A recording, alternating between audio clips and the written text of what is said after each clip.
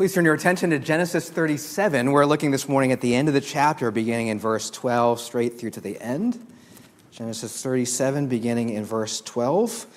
I'd like to read it for us this morning, and then we're going to spend some time reflecting on it together. Now Joseph's brothers had gone to graze their father's flock near Shechem. And Israel said to Joseph, "As you know, your brothers are grazing the flocks near Shechem. Come, I am going to send you to them." "Very well," he replied. So he said to him, "Go and see if all is well with your brothers and with the flocks, and bring word back to me." Then he sent him off from the valley of Hebron. When Joseph arrived at Shechem, a man found him wandering in the fields and asked him, "What are you looking for?" He replied, "I'm looking for my brothers. Can you tell me where they are grazing their flocks?" "They have moved on from here," the man answered. "I heard them say, 'Let's go to Dothan.'" So Joseph went after his brothers and found them near Dothan. But they saw him in the distance, and before he reached them, they plotted to kill him. "Here comes that dreamer," they said to each other. "Come now, let's kill him and throw him into one of those cisterns and say that a ferocious animal devoured him. Then we'll see what comes of his dreams." When Reuben heard this, he tried to rescue him from their hands. "Let's not take his life," he said. "Don't shed any blood. Throw him into this cistern here in the wilderness, but don't lay a hand on him." Reuben said this to rescue him from them and take him back to his father. So when Joseph came to his brothers, they stripped him of his robe, the ornate robe he was wearing, and they took him and threw him into the cistern. The cistern was empty. There was no water in it. As they sat down to eat their meal, they looked up and saw a caravan of Ishmaelites coming from Gilead. Their camels were loaded with spices, balm, and myrrh, and they were on their way to take them down to Egypt. Judah said to his brothers, "What will we gain if we kill our brother and cover up his blood? Come, let's sell him to the Ishmaelites and not lay our hands on him. After all, he is our brother, our own flesh and blood." His brothers agreed. So when the Midianite merchants came by, his brothers pulled Joseph up out of the cistern and sold him for 20 shekels of silver to the Ishmaelites, who took him to Egypt. When Reuben returned to the cistern and saw that Joseph was not there, he tore his clothes. He went back to his brothers and said, "The boy isn't there. Where can I turn now?" Then they got Joseph's robe, slaughtered a goat, and dipped the robe in blood. They took the ornate robe back to their father and said, "We have found this. Examine it to see whether it is your son's robe." He recognized it and said, "It is my son's robe. Some ferocious animal has devoured him. Joseph has surely been torn to pieces." Then Jacob tore his clothes, put on sackcloth, and mourned for his son many days. All his sons and daughters came to comfort him, but he refused to be comforted. "No," he said, "I will continue to mourn until I join my son in the grave." So his father wept for him. Meanwhile, the Midianites sold Joseph in Egypt to Potiphar, one of Pharaoh's officials, the captain of the guard. This is God's word. Please pray with me. Heavenly Father, we thank you for your word, and we thank you for your spirit. For we know that by these two you speak to us, and we pray that you would speak a word in season to each one of us in this room. For this we pray in Jesus' name. Amen. So you know from last week, we're studying the life of Joseph together. It's a story of indestructible hope, and we'll be looking at this story this spring and through the summer. All of us find meaning and purpose in our lives through narrative and story. I mentioned that last week, and I cited this quote from the Scottish philosopher Alistair MacIntyre, who says, "I can only answer the question, 'What am I to do?'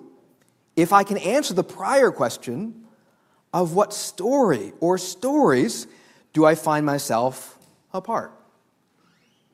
I wonder what story or stories you find yourself a part of this morning. We can find ourselves in stories of disappointment.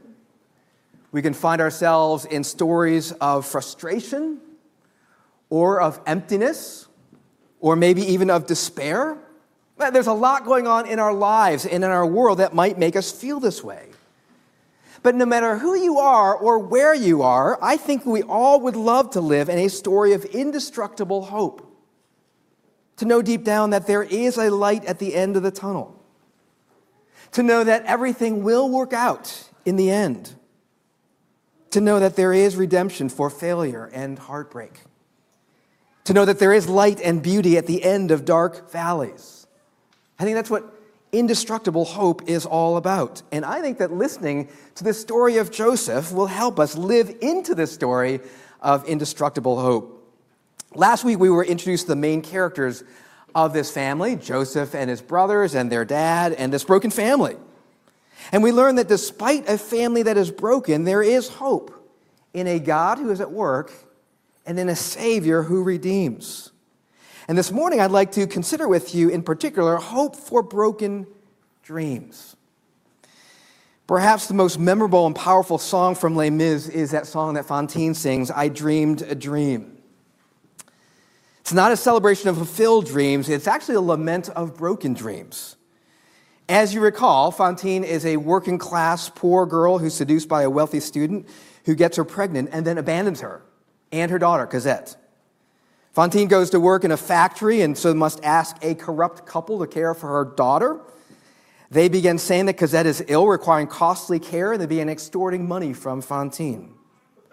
When the factory owner, where Fantine works, discovers that she's an unwed mother, she's fired. And Fantine must turn to prostitution to support herself and her daughter. Living on the street, she falls ill. And at this point, this low point in her life, she sings this poignant song of regret and broken dreams. I dreamed a dream in times gone by, when hope was high and life worth living. I dreamed that love would never die. I dreamed that God would be forgiving. Then I was young and unafraid, and dreams were made and used and wasted. There was no ransom to be paid, no song unsung, no wine untasted. And she ends her song singing these lines. I had a dream my life would be so different from this hell I'm living.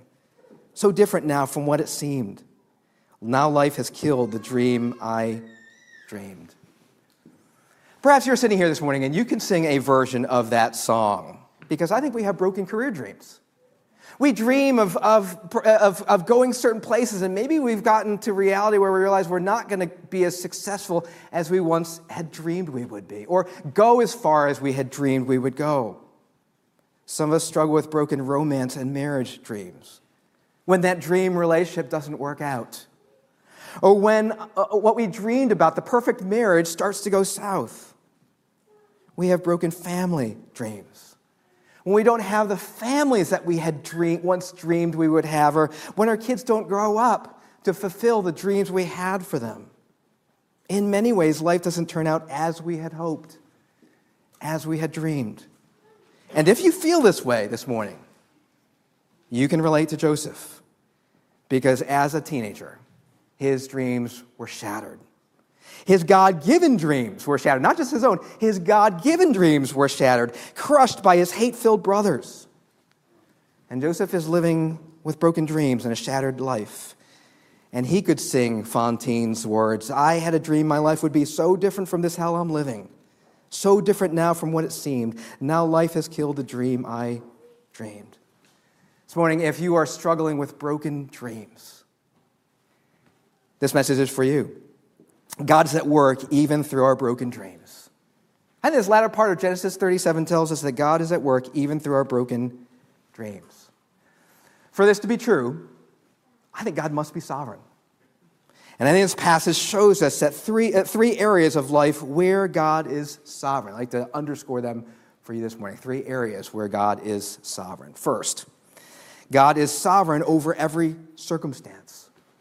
This passage begins with Jacob sending his son Joseph to Shechem, where his other brothers are grazing their sheep. It would have been 50 miles away, perhaps a 5-day journey. If Jacob knew how Joseph's brothers felt about him, he never would have sent him. Jacob would regret for the rest of his life sending Joseph to see his brothers. When Joseph arrives in Shechem, they are nowhere to be seen, and so Joseph is wandering and vulnerable. This Hebrew teen in a Canaanite field, kind of like sending your son to wander in Camden at night, all alone. This man finds Joseph wandering and asks him, what are you looking for? And Joseph says, I'm looking for my brothers. Can you tell me where they've gone? And this man has happened to overhear a conversation of his brothers. And he says, they've moved on. I heard them say they're going to Dothan. So Joseph heads to Dothan, 13 miles further than where he is, and his brothers see him a long way off. I think his fancy robe was probably the dead giveaway.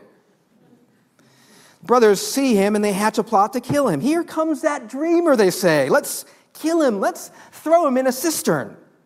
Let's say a ferocious animal devoured him, and then we'll see what comes of his dreams.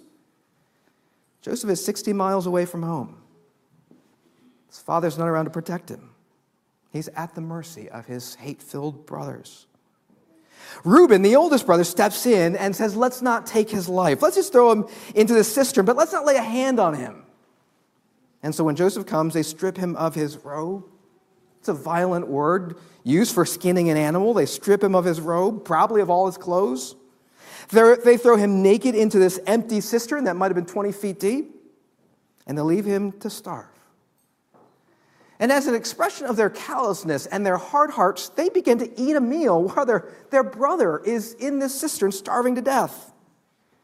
And in the middle of their meal, they look up and see this caravan of Ishmaelites, also called Midianites, coming from Gilead. They're on their way to, they're traders on their way to Egypt. And that's when Judah has an idea. He says, I've got an idea. Let's not kill our brother. What will he gain if we kill him? Let's sell him to the traders, and at least we can make some money off of him. And so they pull Joseph up, and they sell him to traders for 20 shekels of silver. And Joseph is taken as a slave to Egypt. His dreams are absolutely shattered at this point. He's naked at the bottom of a cistern, and then he's sold as a slave to Egypt. My friends, these are the perplexing times in life when we say, where are you, God? Why are you letting this happen? These are the times we say, I don't believe in God because if there is a God, he would not let things like this happen. God seems completely absent. He's not mentioned once in this chapter. And yet, if you know the larger story, you know that God had a purpose in getting Joseph to Egypt. And then when you see that larger purpose, you begin seeing his hand in all of these coincidences. Jacob happens to send Joseph on an errand to see his brothers. An anonymous man happens to meet Joseph wandering in the field. If Joseph had been there 10 minutes later, he might not have met this man. This man happens to overhear his brothers say they're going to Dothan. So Joseph goes to Dothan, and Dothan happens to be on a major trade route to Egypt. And right when Joseph is in the cistern, a caravan happens to come along at the perfect time. You see, if one of these things doesn't happen, Joseph doesn't get to Egypt. And then you see God's hidden hand at work. God is sovereign over every circumstance. In complex, profound ways that we can't always trace out in the present moment. Consider this illustration from Brian Gregory, a pastor in Missouri. He says there's one of Rembrandt's most famous paintings called The Night Watch. It hangs in a museum in Amsterdam. The top floor of the museum is built with a long corridor that leads visitors into a room at the end where the Night Watch hangs, almost as if enthroned by the museum. The painting is enormous. It's 13 feet by 16 feet, and many gather to admire it. Gregory says, imagine walking into the room and standing behind two art lovers having a conversation, one a student and one his much older teacher. After admiring the painting for a while, the teacher asked the student to find Rembrandt in the painting. Student naturally looks in the corners and discovers that there is no signature. Next, he begins looking at the faces because Rembrandt, as you know, was known for painting his own face into his paintings, but to the student's disappointment, he cannot find Rembrandt. He cannot recognize Rembrandt's face in any of the characters in the painting. He continues looking closer at the details of the painting. Perhaps there's some clue, some way that Rembrandt has visibly put himself into the painting. After some time, the exasperated student turns to his teacher and says, I've looked everywhere in this painting, and nowhere do I see him. Continuing to stare admiringly at the painting, the teacher softly says, you look for a signature, but I see the subtlety of the artistic style. You look at their faces, but I see the character of the brushstrokes. And that is why you look at the painting and conclude that the artist is nowhere, and that's why I look at the painting and I see the artist everywhere. See, God is not mentioned anywhere in Genesis 37, but God is at work everywhere. God's face is not seen, but his hand is at work behind the scenes. See, God's not spoken of here. He's not referred to. He's all but absent, but he's managing all the details. Because God is sovereign over every circumstance.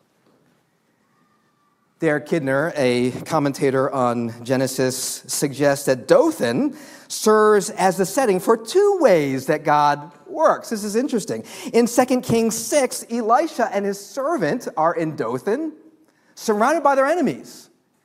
And the servant is beside himself with fear. Master, what are we going to do? And Elisha cries out to God. And God opens their eyes, and they see the hills full of flaming horses and chariots of God. Here in Genesis 37, Joseph is in a cistern in Dothan. He cries out to God, and nothing happens. See, on the one hand, God intervenes with a miracle. On the other hand, God is hidden and seems to do nothing. And yet God is at work in both situations, in different ways. On the one hand, a miraculous intervention. We love that way. But there is another way that God is at work. His hidden providence. The Westminster Shorter Catechism, question 11, asks, what are God's works of providence? And the answer is this: God's works of providence are his most holy, wise, and powerful, preserving and governing all his creatures and all their actions. That's the doctrinal definition of providence. God's preserving and governing all his creatures and all their actions. Genesis 37 is the narrative picture of that. Genesis 37 teaches us that God's providence is not incompatible with deep suffering, with disappointment, with life in the pit. Just because God is in control doesn't mean we won't suffer or experience the bottom of the pit. And just because we experience the bottom of the pit and suffering and disappointment doesn't mean that God isn't in control. Last fall, when it became clear that most of our staff was going to leave for various reasons, which you know, I was in a little bit of a tailspin, and I began to fear and worry. That was not the fall I dreamed of. And yet Genesis 37 tells me that God is providentially at work. He's sovereign over every circumstance. Perhaps you're in a situation where you have broken dreams and you're saying, God, why are you absent? Why aren't you working? And Genesis 37 says he is, because he's sovereign over every circumstance. That's the first point. God is sovereign over every circumstance. The second area, God is sovereign over willful sin. See, on the surface of this story, Joseph's life is ruined by willful sin. He is on the receiving end of the murderous hatred of his brothers, who plan to kill him, who strip off his robe, who throw him into a cistern, who sell him to foreign traders, so that Joseph becomes a slave. They basically ruin Joseph's life. He's a victim of their willful sin. I mean, look, Joseph does nothing wrong here in this chapter. He's just doing an errand for his dad, and his life is absolutely ruined. I mean, he could become a very bitter person. And yet, by the end of his life, Joseph would say to his brothers this: you intended to harm me, but God intended it for good, to accomplish what is now being done, the saving of many lives. See, Joseph doesn't say, to his brothers, I know you didn't really mean it. I know you threw me into a cistern and sold me off as a slave. I know you didn't really mean that. I know it looked a lot worse than it really was. That's not really you. I don't know what that was. That wasn't really you. No, he says that was really you. You intended to harm me. You meant it for evil. That was willful sin that you committed against me. But you know what? God was sovereign even over your willful sin, and he worked good through it. Your willful sin intended to harm me, but it didn't. It actually accomplished God's purposes. And my friends, this is not an anomaly. The ultimate example of God's sovereignty over willful sin is at the cross. Peter's addressing the crowd in Acts 2, and he says, Jesus was handed over you by God's deliberate plan and foreknowledge. And you, with the help of wicked men, put him to death by nailing him to the cross. So did wicked men sin by unjustly crucifying Jesus? Yes. Was the crucifixion of Christ part of God's redemptive plan? Yes. Because God is sovereign over willful sin, and he can accomplish his purposes even through willful sin. This is difficult to comprehend. I mean, God is sovereign over willful sin in a way that he is not sinful himself. I mean, that's the philosophical difficulty here. And yet we have to hold on to both because the Bible teaches both, that God cannot sin or he wouldn't be God. If he could sin, and if he sinned, he wouldn't be worthy of our worship. God cannot sin because he's God. And yet God is sovereign over all things or he wouldn't be God. He wouldn't be worth praying to if he wasn't sovereign. God can't commit sin, and yet he's sovereign over all. And so how you hold this together, that God is sovereign even over willful sin, is ultimately a mystery. And yet Genesis 37 shows us this, that God is sovereign over willful sin. The brother's willful sin does not ruin Joseph's life. It, in fact, accomplishes God's purpose. And you say, I need some help here. How do you hold that together? How do you hold together the acts of sinful men and God's sovereignty? And perhaps this might help some. It's not a perfect analogy, but the theologian John Frame suggests the analogy of an author and characters in a story. See, on the one hand, an author has complete control over the characters in his story. But on the other hand, the characters take on a life of their own, such that in a well-written story, there are two causes of every event. On the one hand, the author's purpose and control. On the other hand, the character's decisions and actions. So, for example, in Shakespeare's play, Macbeth kills King Duncan. Why does that happen? On the one hand, Duncan's death can be explained entirely by Macbeth's decision and action in the context of the play. But on the other hand, Shakespeare is the ultimate cause behind everything that happens. Every event in Macbeth, therefore, has two causes, the decisions and actions of the characters and the ultimate purpose and control of Shakespeare. And so in the same way that Shakespeare is sovereign over the willful actions of Macbeth, though the actions are attributable to Macbeth himself, God is sovereign over the willful actions of people that are attributable to them. This means that if God is in control of your life, then when you are the victim of willful sin like Joseph, your life is not ruined. That's what Genesis 37 says. Your life is not ruined. Your dreams may be shattered, but that's not the end of the story, because God is sovereign. Willful sin does not ruin our lives, but actually accomplishes God's purpose. It's the promise, my friends, of Romans 8:28. God works all things together for good for those who love him, for those who are called according to his purpose. God works all things, and all things include the sinful acts against us. God is sovereign over every circumstance. He's sovereign over willful sin. And then third and last, God is sovereign in salvation.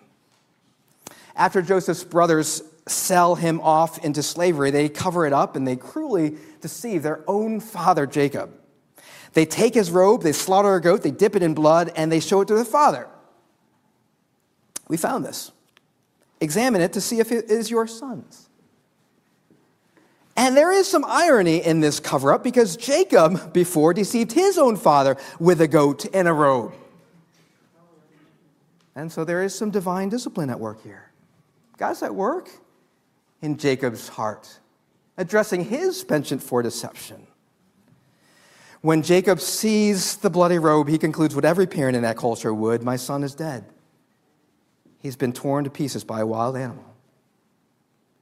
And Jacob begins mourning Joseph. Verse 34, Jacob tore his clothes. He put on sackcloth and mourned for his son many days.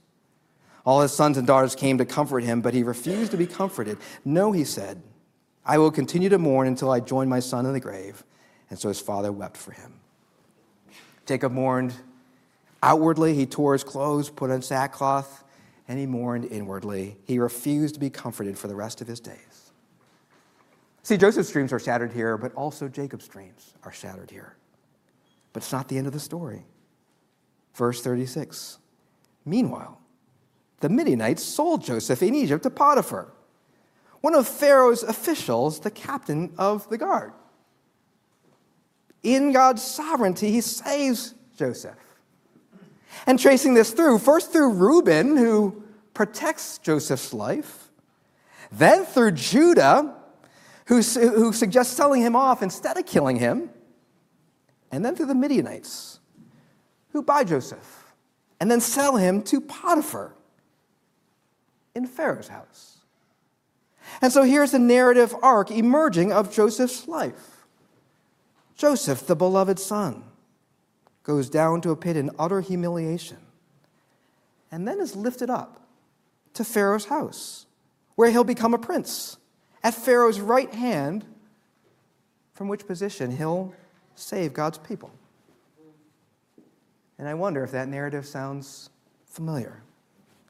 And it should, because Joseph points to a greater Savior, Jesus Christ, who is a true beloved son, who goes down to a pit in utter humiliation, crucified on a cross. And yet God lifts him up to his right hand, from which position he intercedes for God's people and saves them. Just as Joseph's brothers conspired to kill him, so Jesus' brothers conspired to kill him. Just as Joseph's brothers sell him for 20 pieces of silver, so Judas sells Jesus off for 30 pieces of silver. Joseph is stripped naked, thrown into a pit where he cries out for mercy, the cry of dereliction, and no one responds. So Jesus was stripped naked, put up on a cross where he cried out for mercy, the cry of dereliction, and no one responded. See, why didn't God answer? Because he was sovereignly working out the salvation for his people through the suffering of Joseph and through the suffering of Jesus. God used the evil deeds of Joseph's brothers for the salvation of his people from physical death. And God used the evil deeds of Jesus' brothers for the salvation of his people from eternal death. Steve Saint, his dad, Nate Saint, was one of the 5 missionaries who were killed in 1956 in the jungles of Ecuador, as he tried to bring the gospel to the Waodani Indians, a violent tribe known for killing even their own members. To communicate their friendship, these 5 missionaries presented the Indians with gifts for weeks and then prepared for a face-to-face meeting. And after an initial friendly meeting with 3 of the tribe, they thought it would be a friendly meeting with the whole tribe. But when the whole tribe arrived on the beach where they were waiting, they speared the missionaries, hacking them to death and leaving their bodies in the river. Steve Saint was 5 years old when his mom broke the news to him that his dad had been killed. He says, "This man was my hero. He was the man I wanted to grow up to be. He promised to teach me how to fly. The man in whom his dreams and aspirations were centered was dead." Steve Saint's dreams were shattered that day, and his heart was crushed. But in the subsequent years, Steve learned of the impact of the death of his dad and the other 4 missionaries. A change came over the Waodani tribe after they invited one of the sisters, Rachel Saint, and one of the widows, Elizabeth Elliot, into the tribe to teach them about God. Many became Christians, including Mincaye, one of the Indians who speared the missionaries to death. Thousands of missionaries named the death of these 5 missionaries as the very reason they became missionaries in the first place. When Steve Saint considers the blessings that have flowed from his father's death, he says this: "If I had to change it, I wouldn't change a thing. I simply look at the man standing beside me, one of my dearest friends in the whole world, and I realize that he wouldn't be here now if my dad hadn't died. We call him Grandfather Mincaye because he has become a dear member of our family. I don't think God merely tolerated my dad's death. I don't think he turned away when it was happening. I think he planned it." It's a very profound thing to say. God planned the death of Steve St. Stad for his redemptive purposes. But that's what God did for our salvation. He planned the death of his son for our salvation. I would encourage us to look at Joseph in his suffering, to look at Jesus in his suffering. And we'll find comfort if we're in the midst of broken dreams, if our life is falling apart, if we're at the bottom of the pit. God may seem absent. He may seem silent, but that doesn't mean he's not working. You may not see his face, but his hand is at work. God is sovereign in every circumstance, even in willful sin, for our salvation. Please pray with me. Heavenly Father, you know where each one of us is at this morning. You know the broken dreams that we experience. You know the times when life is falling apart, when we're tempted to give up. You know when we cry out to you, when you seem absent and silent. Thank you for Genesis 37 showing us a different way that you work, quietly, in hidden ways, behind the scenes. Help us to trust that you are sovereign in every circumstance, even over willful sin, for our salvation. And help us to experience hope in the midst of broken dreams. For this we pray in Jesus' name. Amen.